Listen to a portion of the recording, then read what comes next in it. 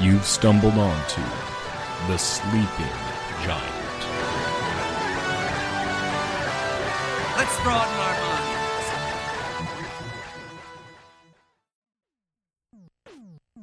Hello, everyone, and welcome back to the Sleeping Giant podcast.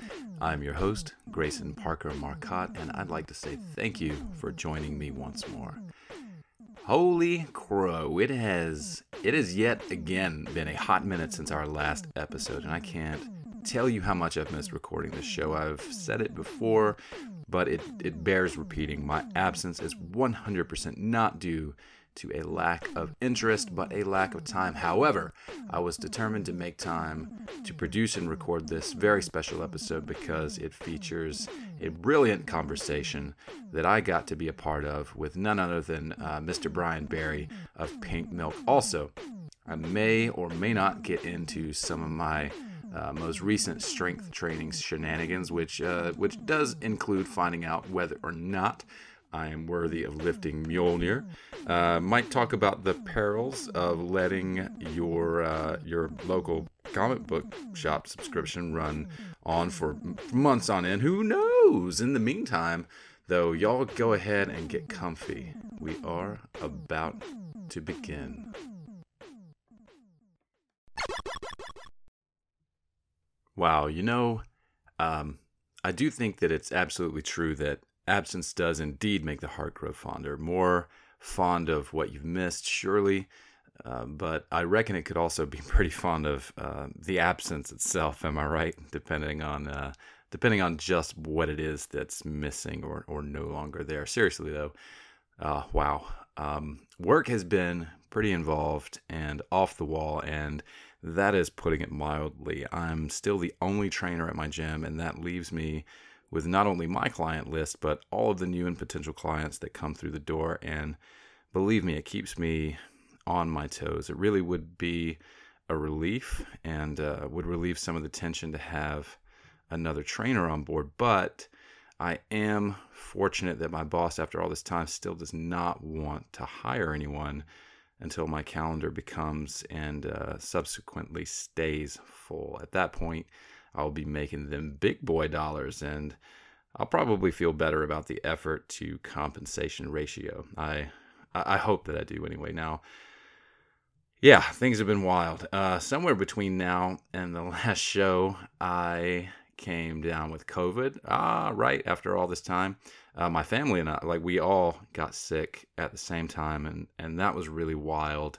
Kind of going back and looking at that experience, it really, man, yeah.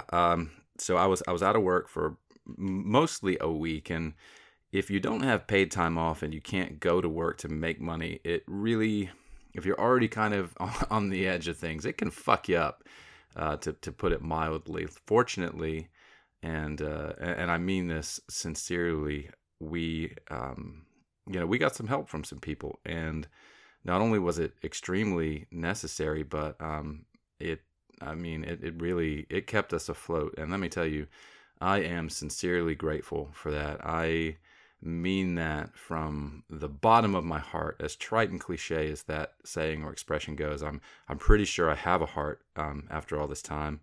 I'm pretty sure it's there, and I'm pretty sure that it is fairly deep, and it is full of gratitude for sure. But let me just tell you.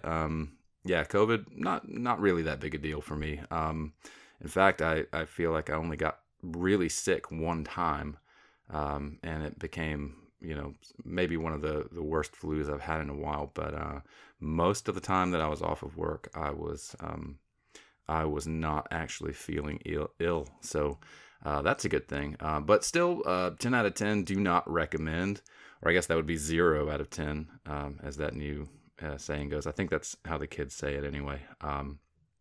But yeah, that was pretty wild, pretty high stress, because kind of following that was, not that this was stressful, but it was a major event that my family and I have been looking forward to, and that was to finally go to Disney World and visit Galaxy's Edge. I'd never been before, and not only that, but we were going to meet the Summerfields. My friend Luke and his family were coming here to the United States to visit Disney and to experience Universal, and so that was a big deal, and that was a big thing. And as tempted as I am to get into that now, I would rather wait because I'd like to do that show with Luke. But that was something else, and that was just kind of we were looking at that going into that without that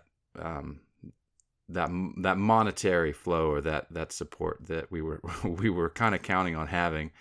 So that made it a little stressful, but the experience itself was just wonderful. And I mean, you really can't put a price on finally getting to meet a good friend that you've known for what seems like ages now, years, right, Luke? Like 5+ years? Jesus. But yeah, finally getting to meet you, man. That was just something else. And but that's to be continued.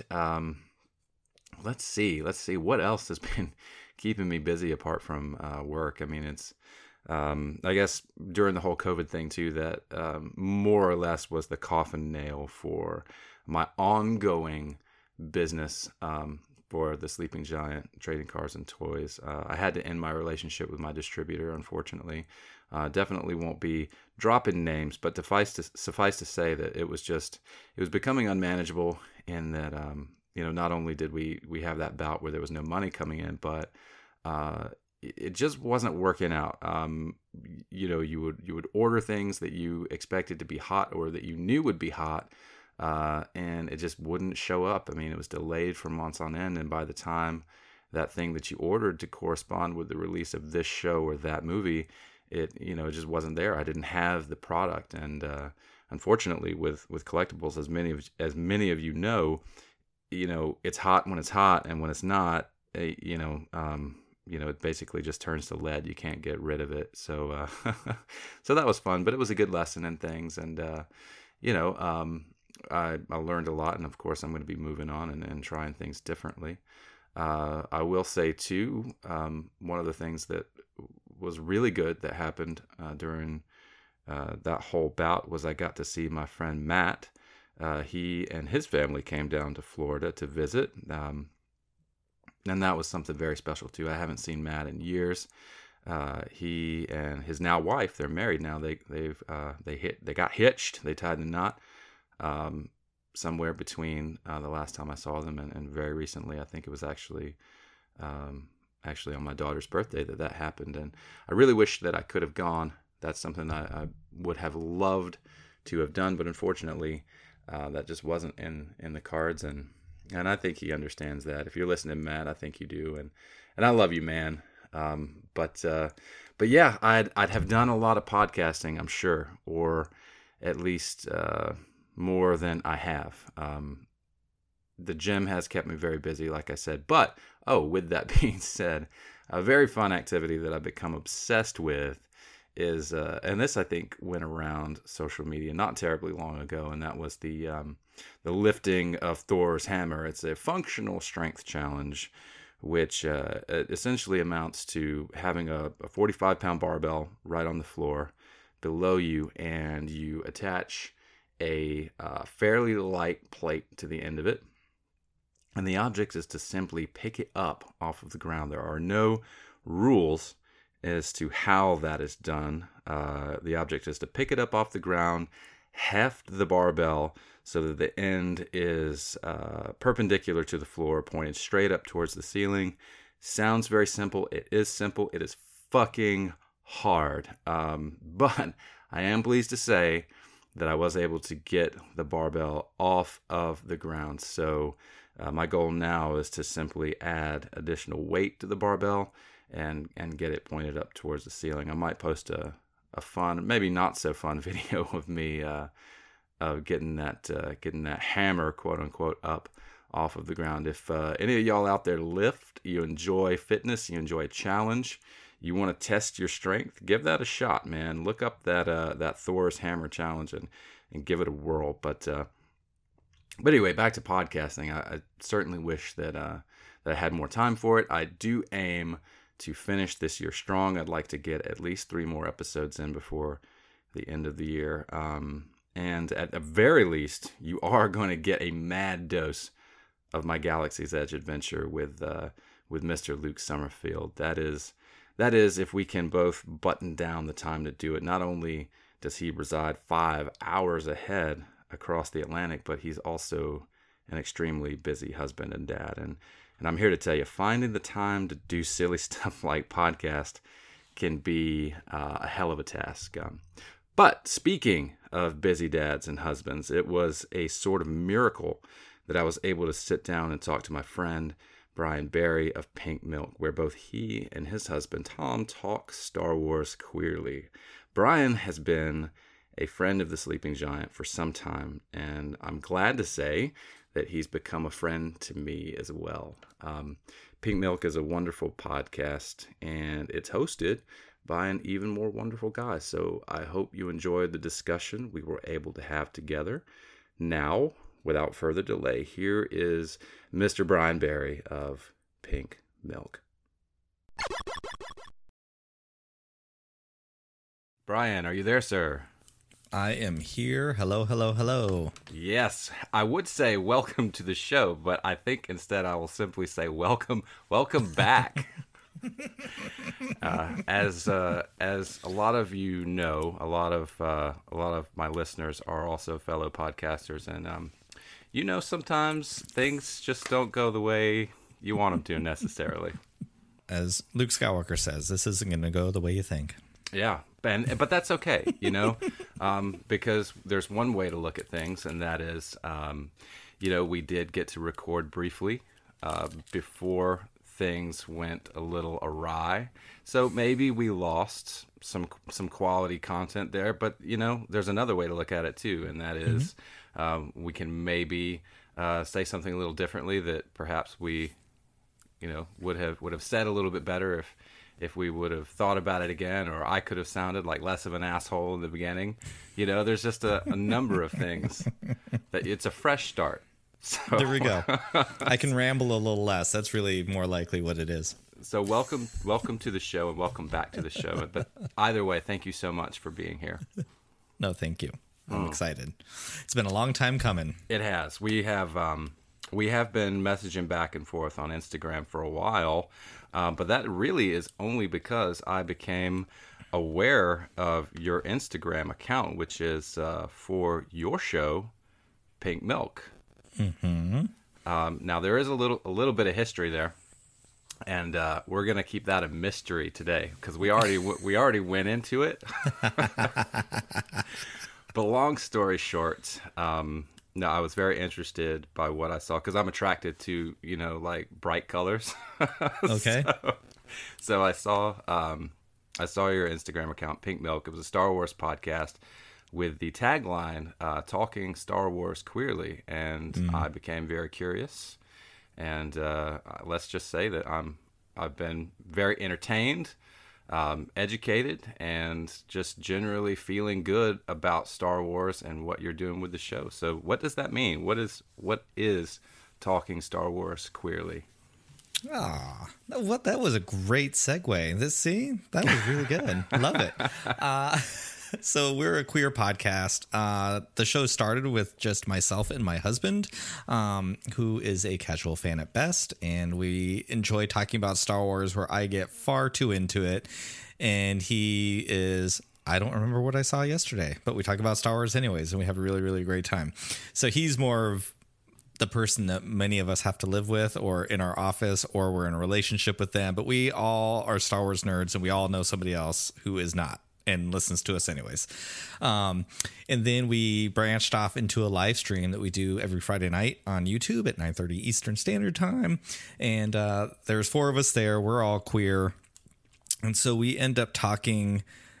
The truth of the matter is, I think these days Pink Milk has become more of a queer podcast that we talk about queer issues, but somehow we bring those queer issues to the forefront through Star Wars. So whether that's an episode of Din Djarin or the Book of Boba Fett, or we look at the movies and we really break break down like we queer code a lot of things and talk about our own experiences that a lot of queer people have to go through and translate that through a Star Wars lens.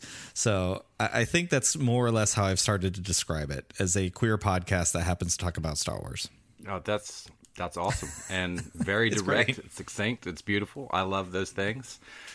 So, and I really like the way that you framed that too, because when we first started talking about doing this show, you were like, well, what are we going to talk about? And I said that I rarely get an opportunity to speak to people just about loving Star Wars.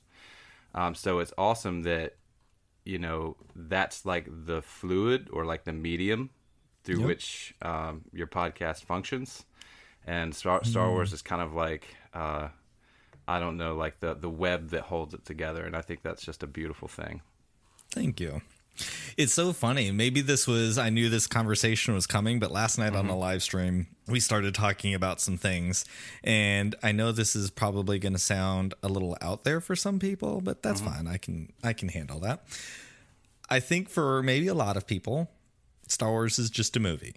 But for me, it's so much more. And, my queerness and my gayness is a part of my identity. But I think I hold Star Wars up to that same level. Star Wars is really a part of who I am. I came from not a great childhood, and I didn't get a lot of things. And I got those things that I needed through Star Wars. And so to this day, I think Star Wars is in a lot of ways my moral compass. And it's how I view the world through a Star Wars lens. So like it's just like I said, it might sound a little out there to some people. No, but that's really like, I don't think you're going to find anybody listening to this show that would find that far-fetched. True. And my wife is always saying, you always find a way to bring it back to Star Wars. It's like, yeah. You're welcome. It's great. So I feel very similarly about that. It's something that has really framed and shaped the way that I view life and the way that I think about things. A lot differently when I was younger, of course. And as you grow older and as you mature, well, hopefully as you mature, you're able to examine some of those things and look at them under a different light. And maybe they're reframed for you, maybe they're not, but it's definitely adapted and grown along with me. So let me ask you, when you were watching the films growing up, and actually, let me take that a step further. Did you watch them when you were a child, or when did you first come to Star Wars? Star Wars is literally. I was born in 1979, so Star Wars was already out there in pop culture, and I do not know a life without it. Empire Strikes Back, my mother took me to when I was 1. I remember seeing Return of the Jedi in the movie theater. I don't remember a lot, but I remember Max Rebo and Jabba the Hutt and being very scared of Jabba the Hutt and being very sad when Max Rebo died. But I grew up with them on VHS, on the CBS Fox tapes, which I still have, like right there, the same ones I grew up with. I'm looking at mine right now, as a matter of fact. Yeah. So I grew up with Star Wars on VHS, but it's never left. Like people talk about the dark times. I don't know. I never experienced that. The dark times. It's always there. It's always there. So when you were watching these films as you were growing up, when you were a kid, did you ever directly perceive or imagine queer representation in Star Wars, or is that something that kind of came to you later? It has got a reputation for heteronormativity, so... Oh, it does. It's not great. The comics are pretty good. The books, The High Republic is amazing. The movies are still not good at it. We're not even going to talk about the now shut up kiss at the end of The Rise of Skywalker, because it's the most insulting thing, and I don't need to bring that energy to your show. No, please do. That's... Hey, I love hating on stuff. So. That made me so mad. If it was just a kiss and it was there, I think it'd be great. And I'll even leave on the door the conversation, if it could be edited out for different overseas markets or whatever, like I can leave that conversation out. I was mostly mad that J.J. Abrams was arrogant enough to sit there and tout how happy he was to be able to finally bring queer representation, and then to give me that at the end was just that you didn't bring anything. That was, and to me, I just call it the shut up kiss, because I feel like it was Disney saying, now shut up, gays. We gave you what you wanted. And it just makes me mad. I felt more represented by the gay porgs in The Last Jedi that nobody made a big deal of, and they're in the background snuggling with one another, and I love them. But I think for me, I can't be any more honest than I never had an idea about queer representation, honestly, until we started the show. It was so far. And, you know, we've done the show for 3 years now, and I've grown a lot as a person. Thank you to the show and our listeners and my new co-host. I have grown tremendously as a human being, and I'm incredibly grateful for that. When I look back now, I think because of my age, probably, you know, I came out in the 90s and early 2000s, and it was a very, very, very different landscape for queer people, very different landscape for gay men.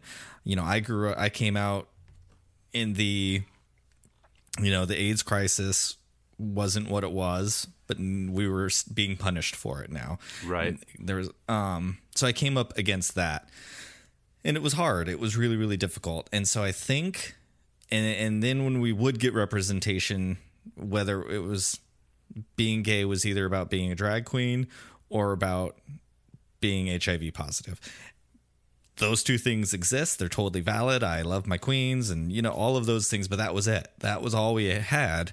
And so I think the idea of just like gay people being in a thing was so far removed from what reality was. You know, this was still a time.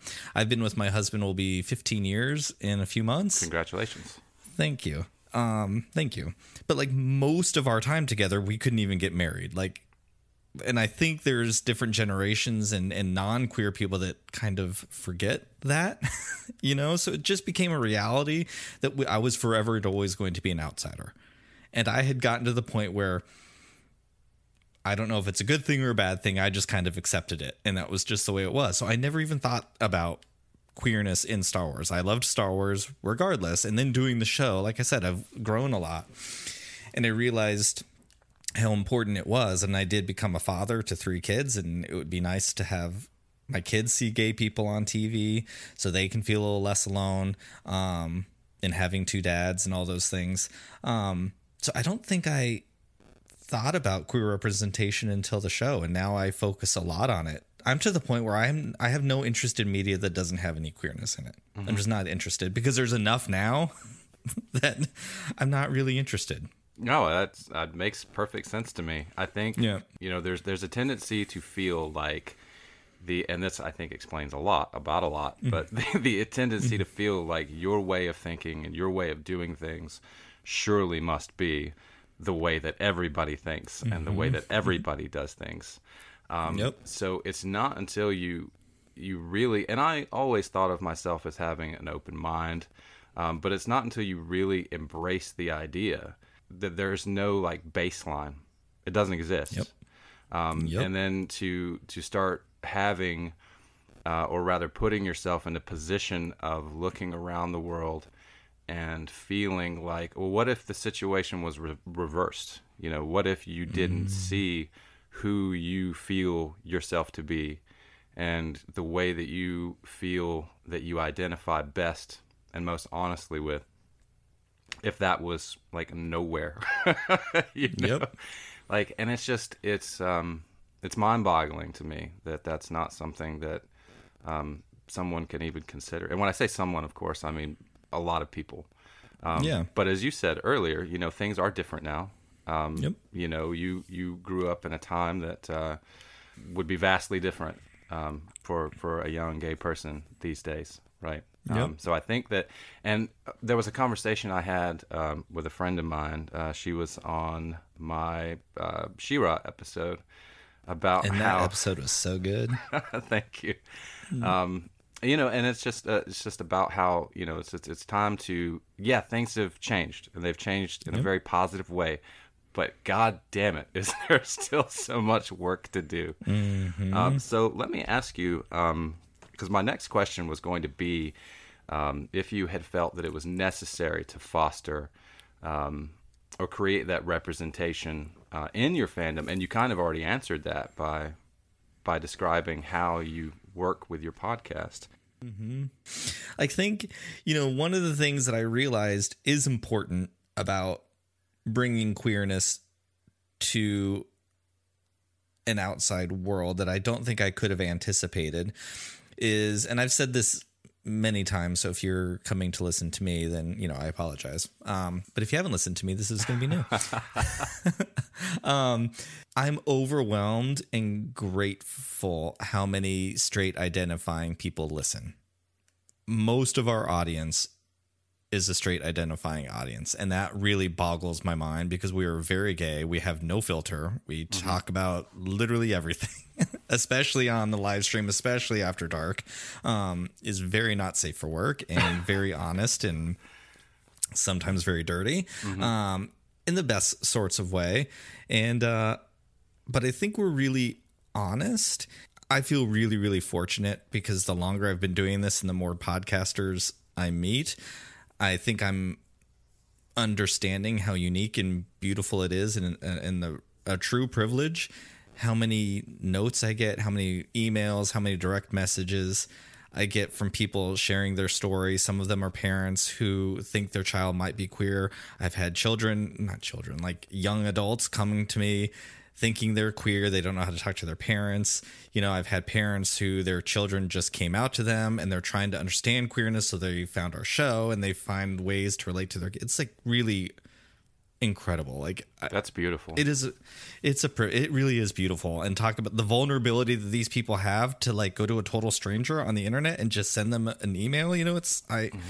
I never take those things for granted, and I take it very, very seriously. It's like I said, it's a real privilege. I don't know. Sometimes I don't know if I'm the right person to go to, but I'm the one that they came to. So then you must be. I guess so. So I think it really taught me. And I'm not going to lie. When I first started the show, I wasn't like I don't like straight people. That was not ever my attitude towards anything, but I didn't really interact with a lot of straight identifying people.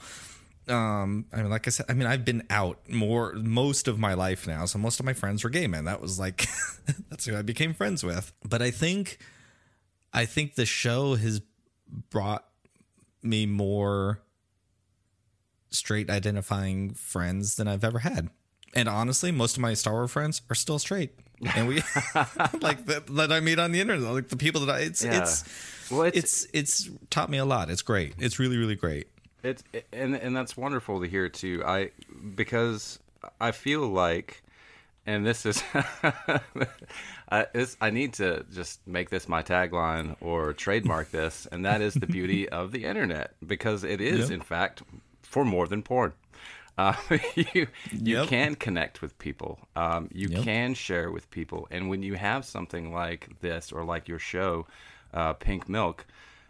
It lets people get to, because I'm sure that they didn't just come to you immediately. I'm sure that they listened to you and Tom, and that created within them, and I'm assuming felt a kinship or a connection there because you are very genuine people. Yeah, that was something it was a gift of Star Wars Celebration that I went to my first celebration this last year in Anaheim, and we were lucky enough to be on. We got a spot on the stage and got to talk to people. And I got to meet a lot of people, and there was a lot of listeners that aren't on the internet at all that I got to meet.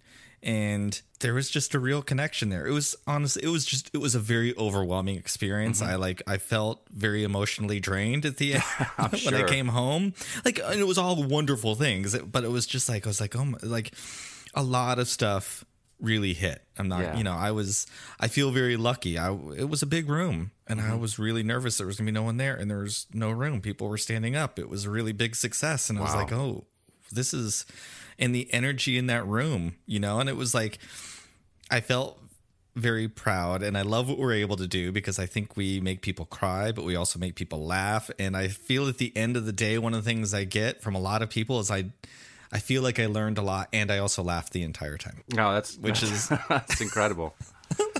What would you say was the most impactful moment from Star Wars Celebration Anaheim? What was your oh shit moment of the celebration? We got there on Thursday night, and that night we had a queer meetup because I had gotten a lot of notes from people who were nervous.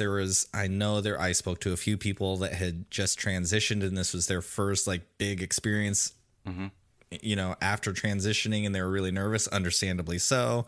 And so they were trying to ask if I knew who was coming. And again, this is like I'm very like, wow, thank you for trusting me with these. Yeah. That's big stuff, right? So we put together a meetup. I thought this bar was much closer than it turned out to be. It was a big nightmare, but we had a lot of people turned out, and people that came by themselves that were looking for people to hang out with the weekend for that weekend. And it was really, really big success. And that was great. I was really happy, and I was like, oh my God, how is this? I've never experienced anything like this before. It's amazing. But I think my biggest moment, and I got to meet all of my After Dark co-hosts for the first time in real life. That was amazing. The whole weekend was just whatever. It was just stupid, amazing. But I think my biggest moment was right before we went on the stage. My family called, and they missed it because we were busy setting up, and I listened to this message, and my youngest son said, Daddy, I love you. I know you're going to kill it. I'm just really proud of you. And as I was listening, you're a dad, I'm already a puddle of mush at that point. And then I turned around, and it was an incredibly full room, and there was like a line of people coming in, and it was like a holy everything. I've been very open. I think a big chunk of my life I felt very lonely and alone, and people didn't like me, and I was always different, and no one listened to me. I was always like kind of invisible in the back corner, and all I ever wanted to do was share stories. And I think I just felt like I wasn't ever going to get there. And then all of a sudden I get to share stories every single week, and all these people are here, and I have a family, and I have everything I ever wanted. And I say that a lot, but I literally have everything that I ever wanted that I never thought I was going to get. And I am incredibly grateful. But I think at that moment, it all just kind of was very real. And it was really overwhelming. And thank God I had a job to do because I was able to put a work hat on. We got through that podcast stage. That's amazing. It was incredible. I'm really happy for you. I remember when you first announced or you had posted on Instagram that you had a place on the podcast stage at Star Wars Celebration, and I remember thinking to myself, how I don't it's hard to articulate. Actually, it just made me very happy to see someone doing what you're doing with Pink Milk, the podcast that you have, being like, okay, we all sit around and we talk about, what do we want to do? Like, wouldn't it be cool if, but fucking you did it. Like you were on the podcast stage at Star Wars Celebration Anaheim, and just, that was something else to me. So it was cool. And they told us no at first. Really? So, tell me about that. Yeah, they said no, and we're like, okay, we were bummed, of course. And I felt like I was shooting for the moon anyways. One, because we're queer, and we all know what Star Wars, the attitude that Star Wars has. Since then, I feel like it's more Disney than Lucasfilm, and I think Lucasfilm is getting fed up, and I think there's going to be some big changes from Lucasfilm. I have nothing but my intuition telling me that. Okay. And then like a month later, all of a sudden they said yes. I got a thing saying we would like to have you here. And I was like, my God. I think there was someone somewhere who said, no, we're going to do this. And then not only that, and I felt happy because we don't always just sing Star Wars praises. We're not shy from saying where they messed up and talk about the shut up kiss and all that. We're very vocal about those things. Star Wars Blackout Eclipse came out of one of our streams, and that was like a crazy worldwide trending. It was huge. I that doesn't look good on Star Wars. And they certainly heard that. And they still asked us there. It was incredible. And then we got a shout out on the closing ceremony stage. I was like, are you like... Wow.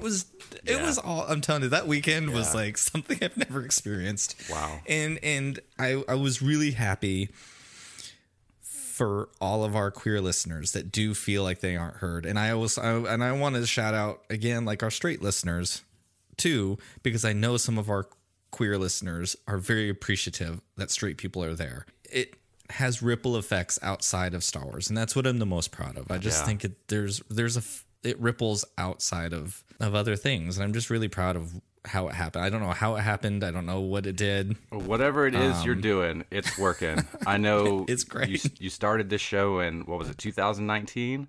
You just had your 200th episode at the end of last month, so congratulations for that. That's amazing. Crazy. So crazy. You had mentioned that you felt like there were some changes coming. You know, whether they are or aren't, we don't know. I guess we'll see. But I know recently y'all had pitched your ideas for Disney Plus television shows. So I want to ask you, which idea for a Star Wars program or film is nearest and dearest to your heart as far as what you would like to see happen? Oh my gosh. Well, honestly, I think the thing I want to see... Well, I would say I would like to see Din Djarin and Cobb Vanth live happily ever after, but that's coming in The Mandalorian anyways. It's canon. It's going to happen. So I feel like I don't even need to wish for that because it's already here and it's coming. I think it's not even a queer story, but I think my biggest wish of what I would want from a series is a Rose, Tico, and Janice story. Okay. I fell in love with those two when they were marketing The Rise of Skywalker. I loved their energy.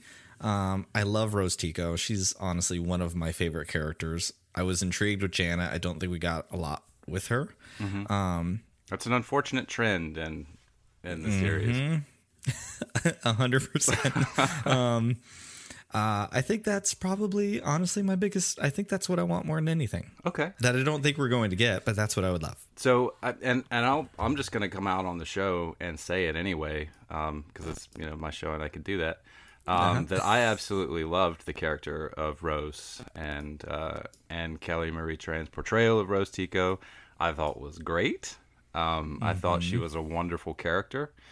So I'm definitely going to back you on that pitch, or that. Thank you. That wish, because we didn't get enough of her. She was definitely snubbed and sidelined. I remember before that film came out, there were some promos, I think, for some Disney shirts or clothing or something like that had Rose on the front of it, and then I saw later that same design had come out, but Rose had been removed. And it was a different character. And I remember thinking, what the actual fuck? I don't know who was making some decisions in late 2019, but there was a lot of really poor and very stupid. Yeah. They very dumb decisions. They did her dirty. And that's extremely unfortunate. So we've kind of established that Star Wars is the theme of our lives. It's like there's Star Wars. And then Grayson and Brian were born like somewhere, like in the midst of this whole thing.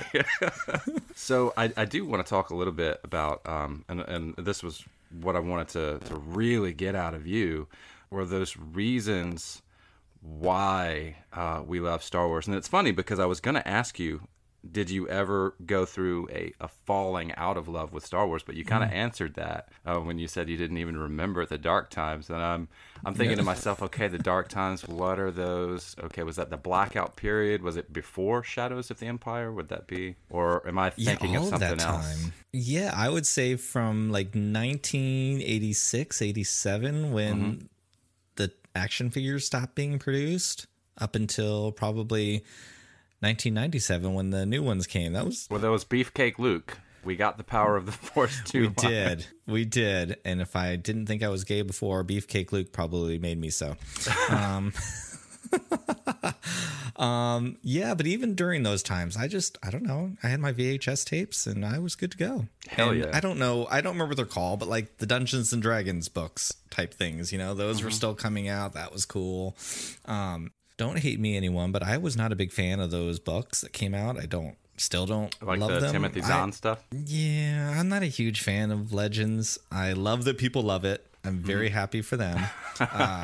But it never felt like Star Wars to me. I felt like Luke. We had a New Hope Luke.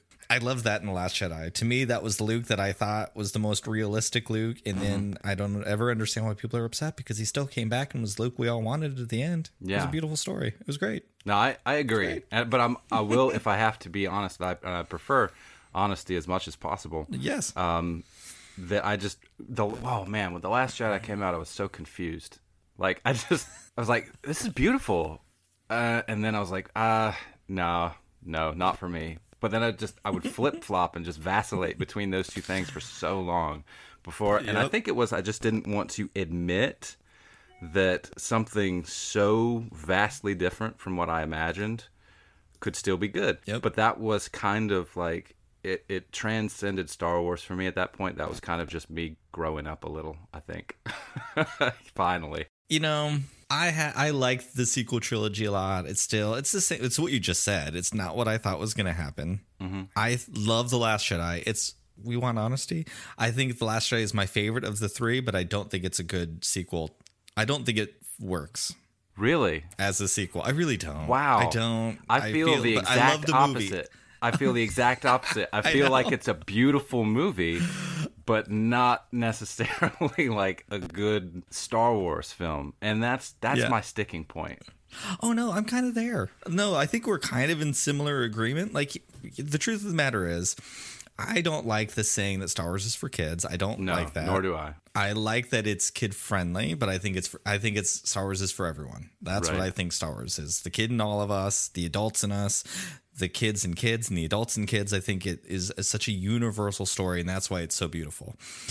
But with that said, my kids don't ever want to watch The Last Jedi, and I understand why. It's kind of boring. Yeah. a lot of story. I love it.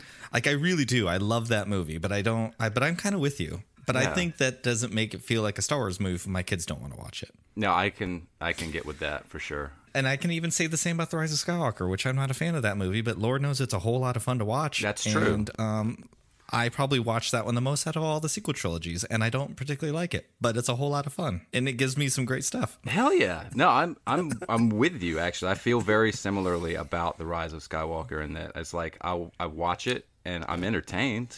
So I really can't complain. And this is kind of interesting that we're on this subject because there's this talk about how if you love Star Wars, then you love everything about it. Like, you just love all the movies. You consume all the content, and you're just like, oh, this is just all the most amazing thing ever. And throughout the last 45 minutes, we've definitely hit on some points that illustrate how that is just not the case. No. So let me ask you then, why do you love Star Wars? I know that's a complicated question, and you have 2 seconds to answer. Go. I know why I love Star Wars. I love Star Wars because it's at the heart of Star Wars. It's a really sad story. It's very, very tragic, and life is really hard. But Star Wars teaches you that you can have fun through even the hardest times. And it's totally wonderful. It's about hope, all of those things. Sure, yes, 100%.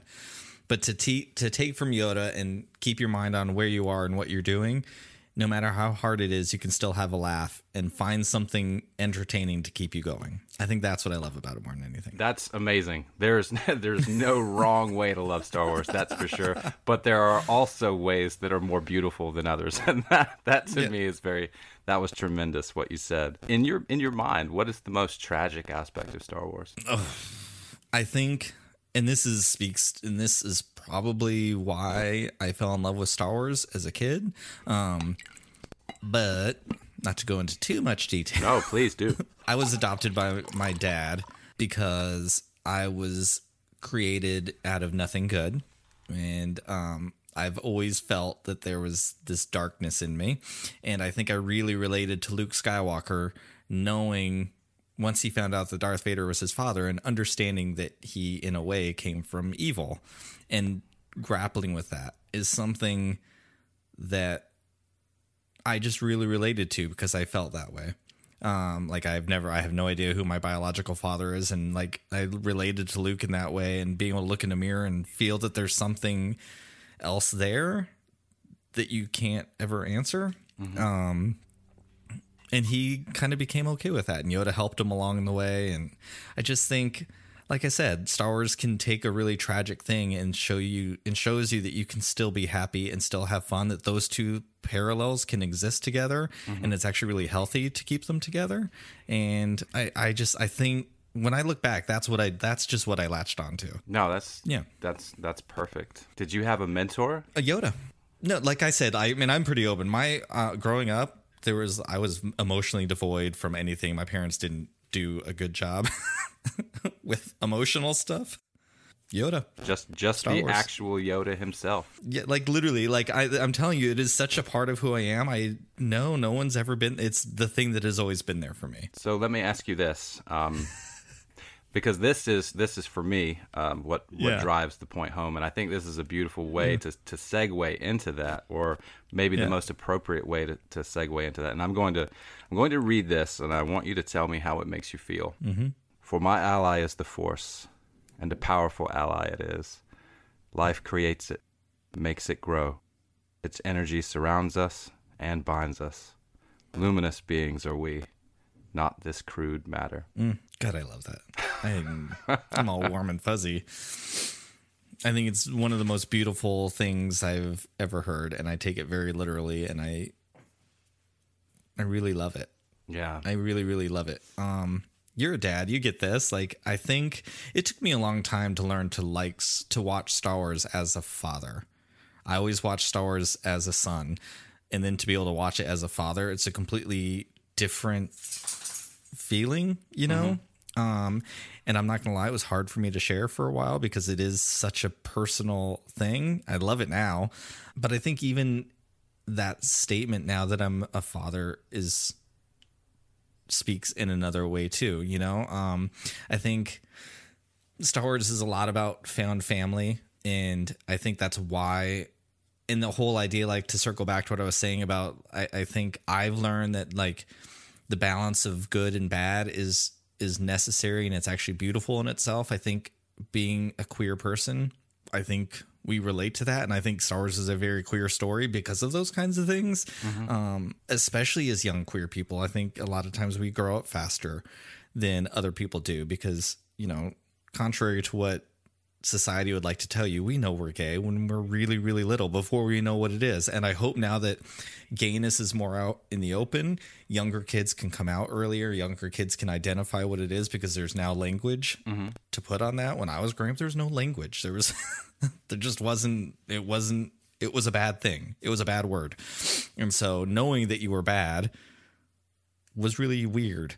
But Star Wars made it okay. Like Star Wars like taught you that you could, for me, that's what I got from it. Oh God, and I completely lost where I was going with this. That's okay. Because, you know, we'll always come around. I still can't remember the question I was going to ask you. And what's funny though, is that it came back. It did. Like I was like, that's it. And then it went away again. Of course. But that's my brain these days. Even in my family, like we all came together differently in different ways. You know, all of our kids, we adopted our kids through the foster system, and none of them are bio siblings, and they all came at different times. And I look back now, and all of us had to go through a lot of hard things to get where we are together now. But I think that's what makes us a really beautiful family, is I think we understand each other and respect one another in different ways than maybe families that are brought together in a more traditional sense don't have that experience, and I feel like I've learned just as much from my kids of their past experiences to now. And I think that's this whole thing of, you know, the Force brings us all together, and we're more than this crude matter and all of that. Like something out there brought us all together, and there's no way anyone would ever walk into our door and see us sitting at a kitchen table and think that we were not meant to be together. Like we all just fit, and it's a really, really beautiful thing. And that is, yeah, that makes me so happy to hear. I can't tell you how many times like my eyes have just filled up with tears over the course of this conversation. Yeah, and same. And that's okay. You know, it was actually Kevin Smith was one of the first podcasters I ever heard cry while he was podcasting, and I was like, okay, so it's okay to do that. Well, thank God, because Lord knows I do it a lot. Yeah. Well, you know, and that's the other thing too about Star Wars is just feeling that emotion. I'll tell you, every time I hear John Williams, the score, I don't know if it actually has an official name. Don't take my Star Wars fan card away. But the music that plays during the binary sunset when Luke is at the Lars homestead, every single time I hear it, it doesn't matter how many times in a row, it doesn't matter how much time has passed between viewings or listenings, the hair on my body stands up and my eyes well up, and like that's just that's it right there. It's happening right now. That's the Force theme, I think. It's so good. You know what's so funny, and this will say a lot about me. You know what sound the score will make me teary-eyed every time? What is that? And I feel like it is so a Star Wars thing, but the Parade of the Ewoks when the you know, like it's so cute and whimsical. You took the word right out of my fun. mouth. Whimsical is the only word. It makes me emotional in that I know that it's the Ewoks. Yeah. That no one that in story no one took serious. Right.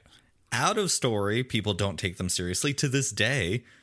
And that is what like to me, that's another thing that I love about Star Wars is that like anyone can do anything they want to be. If you believe in yourself, nobody else has to believe in you because the Force doesn't talk to anyone else but you. All you need is to trust your instincts. Don't, you know, your eyes will deceive you. All of those things, it's you. And the Ewoks knew that they could get the job done, and they did. And those things that in universe and out of universe that no one took seriously won the day. And as a queer person and as a young gay kid, and I'm short. I'm 5'4". I've always been short and tiny, and oftentimes, and then older as a gay person, not being taken seriously. Well, you know, you gays over there go off and party. You're not going to get married. You're not going to have those things. You know, I've been marching and all that since since the 90s, and look what I am now. Look where I am now. I have an amazing husband. I have a relationship that I know is incredibly special and very unique, and not everyone has it. I have 3 amazing children that I never thought I was going to be able to get because all of you fools didn't take me seriously, and I just went in and got the job done anyways. And I like, everything about me goes back to Star Wars. Yeah, that's the beautiful part about not being taken seriously or being overlooked is that you can turn that to your advantage. If you are willing and you possess the ingenuity or just the desire, you know, slip through the shadows, man. If no one's paying attention, then who cares? There's a lot of power in it. Yeah. Society will try to tell you that there's not a lot of power in it, but there's a lot of power right there. Absolutely. I agree completely. And I kind of, I want to circle back around to that idea and not seeing that in Star Wars, you know, sort of that heteronormativity we were talking about, and then tying that to you having said that, you know, being involved with media that wasn't necessarily, I guess, queer centric, as it were. You mentioned the comics, you mentioned the books, you mentioned sort of the stories that are happening on the periphery of the films themselves. Do you see, because I can think of right off the top of my head, I don't know how you feel about Chuck Wendig and the Aftermath stuff. You know, because the dude gets Star Wars, which I love. He gets it. And then he also gave us Cobb Vanth, which, I mean, clearly we can't be upset about. No. So Tim, all of fantastic in Star Wars. But listening to the Aftermath trilogy, there was the character Sinjir Rath Velis, which, from my understanding, is not the first queer character in Star Wars. There, again, were things happening on the periphery. I remember playing Knights of the Old Republic as a female character. The relationship that could unfold with, what was her name? Juhani, I think, the Cathar. So it's not a first, but it was one of the first times where a gay character was a main character and not and just fully on fleshed out. Yeah, exactly. So that was a new thing. But then, of course, there are a lot of newer characters now, like Dr. Aphra, for example. All of the High Republic. Yeah, very much Yeah, so. Vimerati. Yes. Yep. Which, by the way, I finally got my Jimenez Pride Month cover for The Mandalorian #1, which I'm very happy to have. I don't know if you saw that, but it's outstanding. Oh, I have not seen it yet. I'll send it to you, but I'll probably post it in conjunction with this episode. But do you see a gay future for Star Wars? Oh, 100%. I mean, Din Djarin is already there. I don't care. Everyone in the world can come at me, but he's gay. And just deal with it. It's canon. I'm literally watching. I love that. Oh, my God. I love Din Djarin. Yes. I think we'll get it sooner than this. But The Acolyte is coming. It's written by a queer woman. It's already, the main star is already confirmed to be a non-binary actor. And it takes place around the High Republic time. Well, I don't know. We have so many mixed stories about what it is, but the High Republic is very queer. I mean, Leslie Headland has come right out and said it's going to be a very queer Star Wars. So if we don't get it before that, I very much think that will be a very... I mean, I think we'll have a queer character right on the forefront. And then we can collectively thumb our noses at J.J. Abrams and the rest of Disney. Let me tell you, not a fan. I was a fan of J.J. Abrams, I'm not going to lie, until he came to Star Wars. And it isn't even the storytelling. It was just, I don't like anything less than a non-queer person patting themselves on the back, thinking they did something, and it turns out to be the most insulting thing. And I, at this moment in time, don't see myself being able to forgive him for that. That's Again, fair. If you had just put it out there, I probably would have given you props. But you made it about you and self-applauded yourself for having a couple of ladies kiss. Like, okay, it's not a big deal. You know what? If you actually confirmed and doubled down on Storm Pilot and made Finn and Poe actually a married couple, which those two actors, they are a married couple by the time The Rise of Skywalker happens. They got married in that year. Like, that's how those actors played those characters. And if Rian Johnson or J.J. Abrams said they were a married couple, you know, pat yourself on the back because you just did something big. But you didn't. Missed opportunity, I think, is what that is. Good Lord. And it's stuff like that, too, that, you know what? It's funny because I wanted to mention this to you because there were several Pride themed Star Wars releases, like from Funko, that I thought was like, oh, I'd really like to have that, put it on the shelf. Yep. But then I was all like, I have this other part of me that is just sort of like, and it's a meme now at this point that all the corporation is this way for all of the year except this month, which is rainbow themed. And I was like, I don't really want to support that. But you made a good point about how that's not necessarily a bad thing. It's so funny. We literally just on our live stream last night also talked about Disney specifically and how we kind of reconcile that within ourselves, because Disney is not the most gay friendly company, clearly, obviously. But we still buy all this stuff, and it was really great, heavy conversation actually, but it was great. I think there are so many nuances in certain points of views that can all be respected on how to look at rainbow capitalism and Pride Month specifically. For me, I do think that it's good. I would like more of it more often, which we already do. There is a lot more of it than there ever used to be, just 365. But for someone who came out a long time ago, like, it really didn't exist. And at least now I feel like I'm at least of value to me. Like, okay, use me all you want. Honestly, we talked about being on the podcast stage. There was a part of that was like, we need to have queer people on there. And maybe it was like, we were brought on just to be that queer podcast. Some people get really mad about those things, but if you want representation, at some point it has to be intentional. Right. And we all wish that it wasn't intentional. Of course, but we don't live in the land of rainbows and lollipops. Like, you have to make conscious steps to get this stuff done. So eventually it isn't right. intentional. Yeah, and I agree. It's kind of like the whole like I don't see color crowd. You know, it's their steps have to be taken. You're absolutely right. Yep.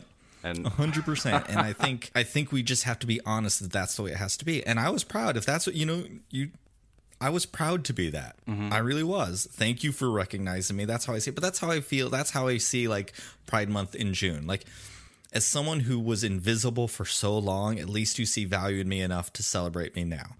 I don't want like I have very close friends that feel very differently, and I see that side too. This is just the way that I choose to look at it.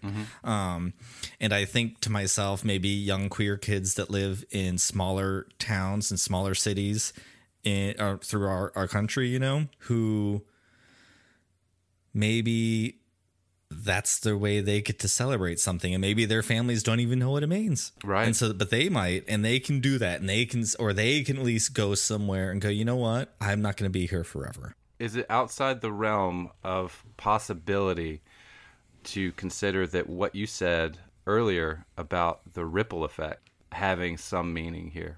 100%.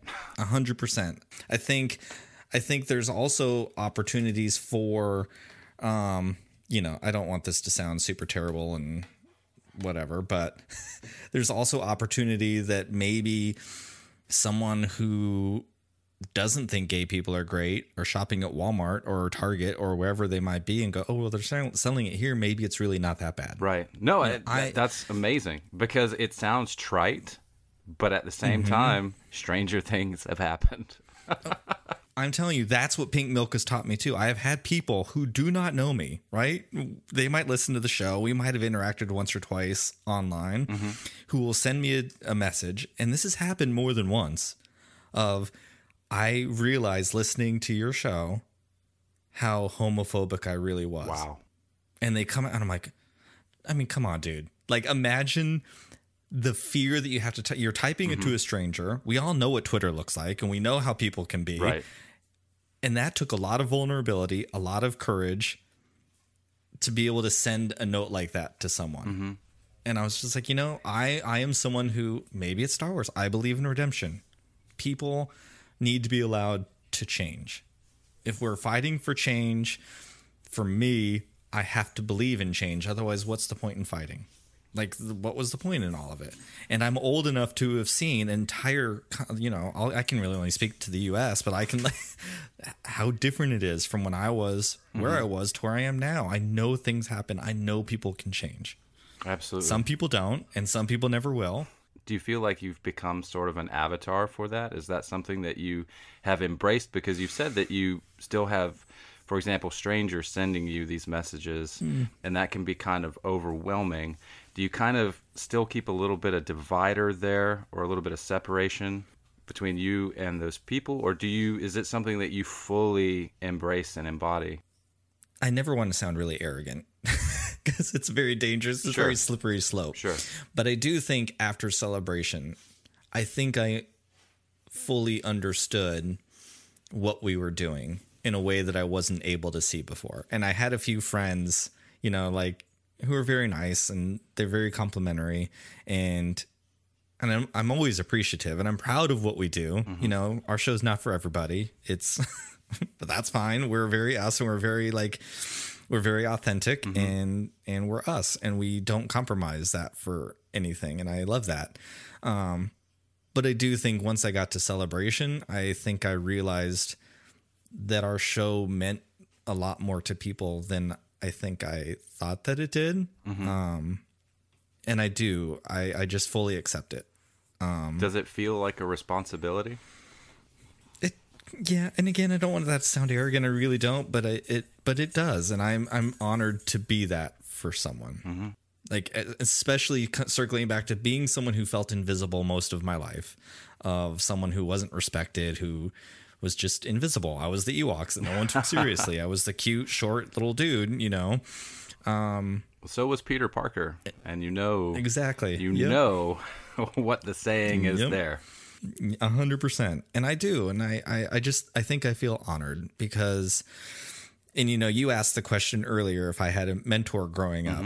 And, if I can be one message for one young person or even an older person, if I can be one message for someone that makes them feel better, then I have to have that, because I would have liked to have had that someday. Wow. I didn't. Yeah. But if even if it's just one little message, I know one act of kindness can do a lot for some people. Wow. When you're in the bleakest of times, sometimes all you need is one, you know what I mean? We've all had those moments. I don't think this person understood what they just did for me. Yeah. Because it might even just be a hello on the street. I'm sure we've all been there. Yeah. Where just one hello on a street just completely changes everything. And it might even be a lifelong change forever. And it was just one simple hello that came right at the time that you needed it. Yeah. And it can change or one things. one small act of kindness. I'll share this. It was last night, I think. I went to, my mother-in-law is here. We went to pick up some dinner. Or I picked up some dinner from the store, and I got something for my kiddo, and she wanted like some honey mustard or something like that. And there were no honey mustard cups. I know it sounds so mundane, but the guy that was working was like, "Hey, man, I'll fill up a cup for you." And I was like, you know what? And like I just teared up because it was a small thing. Yep. It didn't. I don't know if it meant anything to him. But just the fact that he took 3 seconds to go out of his way when he was clearly busy, that just, man, it hit me. So, it's great. No, 100%. And I think, 100%. Well, I get it. I think I always like to end things on a good note if I can. And I don't think that it could get more positive or hopeful than the direction that we steered this conversation and this place that we now find ourselves at. Oh, man. Tears. Okay. If you're teary-eyed over honey mustard, things are good. I guess. I love it. I'll take it. But it's it was the act, and there was kindness in his voice, and I appreciated it. Yep. But I do want to say that I am extremely, extremely grateful that we were able to find this time to speak to one another. It's been a long time coming. Me too. But I said I'd like to end things on a positive note. But I'm also an insufferable bastard, and I in listening to your show, I know that, and you'll have to forgive me that I don't know exactly the way that you're saying this, but you and Tom have the Bucky box, is it? Oh, the Bucky box. Bucky box. All right, tell me about that. Where did that come from, and how did that originate? Well, that's one of our listeners sent it to us, and his name is Buck. And honestly, I love Buck. I've gotten to know Buck over this last few years. I think it was probably 2 years ago. Good Morning America did. Dave Filoni was on to talk about The Mandalorian, and they asked for you to tweet a question you want to ask Dave, right? So I did, and then I got an email from Good Morning America saying, "Hey, do you want to come on and be, on a Skype call, basically, right, in Times Square?" So I was like, "Oh, of course," and I made my entire family get up at 3:00 in the morning because this is all East Coast time. I live on the West Coast. And we sat in front of our computer for, I'm not lying, I think collectively it was 3 hours. And then we found out we were on screen for maybe 15 seconds. I also tried to be really cool and have all this cool lighting. Didn't realize you couldn't see any of us because my lighting was so poor. Oh, no. But there was probably 10, 20 people. And I got to meet Buck for the first time. That's how Buck found the show, was through this. And I got the nicest message from Buck. Who he was there with it. I'm sorry, my dogs are over here. Hey, okay. Doing whatever. I got the nicest message from Buck, and he and his husband were there, and he was like, "I don't think you understand how emotional you made me. There was only one family with the entire family representing Star Wars on Good Morning America, and it was a gay family. It was two dads with their kids. And there was like a dad and a kid, or was this and a kid, but you were an entire family and you were all there together." And he was like, it said so much to the greater thing. And he was really moved by it. And I was like, oh my God, I didn't even think about those things. To me, of course I'm going to have my family come on. And so anyways, we started DMing all the time, and he became a fan of the show. And then he sent me a box of, he's a big trivia person, and I don't know anything about Star Wars trivia. You would take my fan card away real quick. Because I am not good with Star Wars trivia at all. So anyways, he sent us a trivia box, and Tom and I asked each other trivia questions out of the Bucky box. Well, I'm very glad that I asked in that case, because that's that's a twofer now for a great way to wrap this up. I cannot thank you enough, Bryan. Yeah, no, thank you. You always have the greatest vibes ever. So I appreciate you.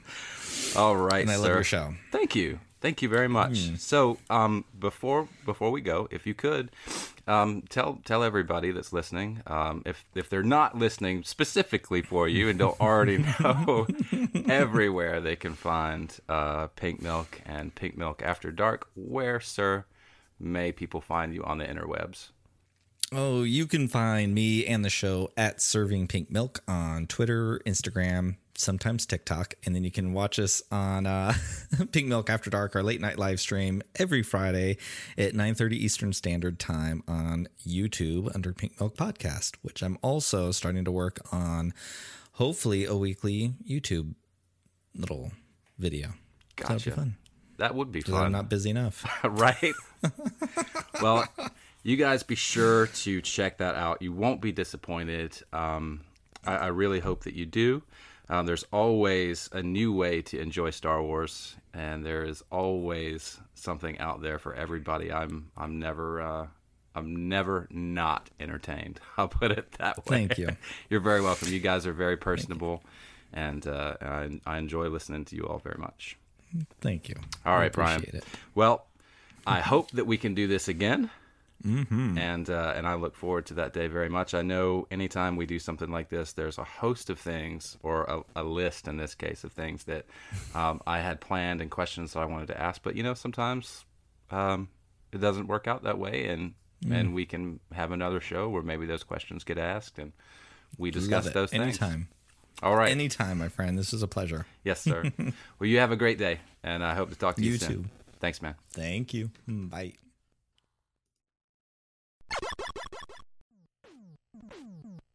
Oh, man. Wow. What a blast that was, though. Thank you so much again to Bryan and to his family for allowing me to borrow his time for as long as I did.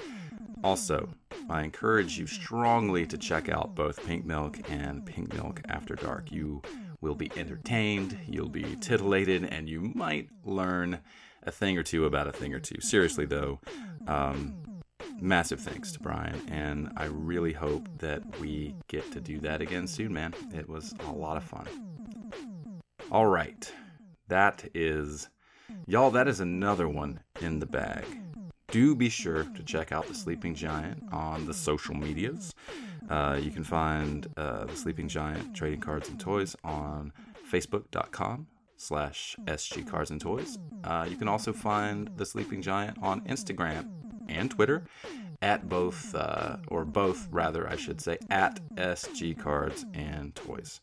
I may not be receiving brand new releases for the foreseeable future, but I still have a ton of fun action figures, toys, and collectibles, all for sale from across Star Wars and Marvel fandoms. I got the Funko, I got the Hasbro Black Series, Marvel Legends, all that fun stuff. So check it out, because right now shipping is absolutely free, and most, if not all, that plastic crack is 15% off. Finally, if you would like to find me on the web, you may do so at www.sgcardsandtoys.com. You'll find a full catalog of my inventory, as well as archived podcast episodes. So yeah, check it out. Also, great deal of trading cards on eBay. SG Cards and Toys on eBay. Do check that out. I do the best I can there. You're not going to find anything shiesty like you would, I think, with a lot of eBay retailers. I just happen to find that eBay is the best way to move individual cards. It's the best way to inventory them, and also the best way to make sure that I am shipping appropriately, and that everything is kept track of, as it were. Now, if you got any burning questions or would like to send me a comment or a message, you may do so by sending that to sgcardsandtoys@gmail.com. Y'all, once more, I've been your host, Grayson Parker Marcotte. Thank you for listening to the Sleeping Giant podcast. Until next time, y'all.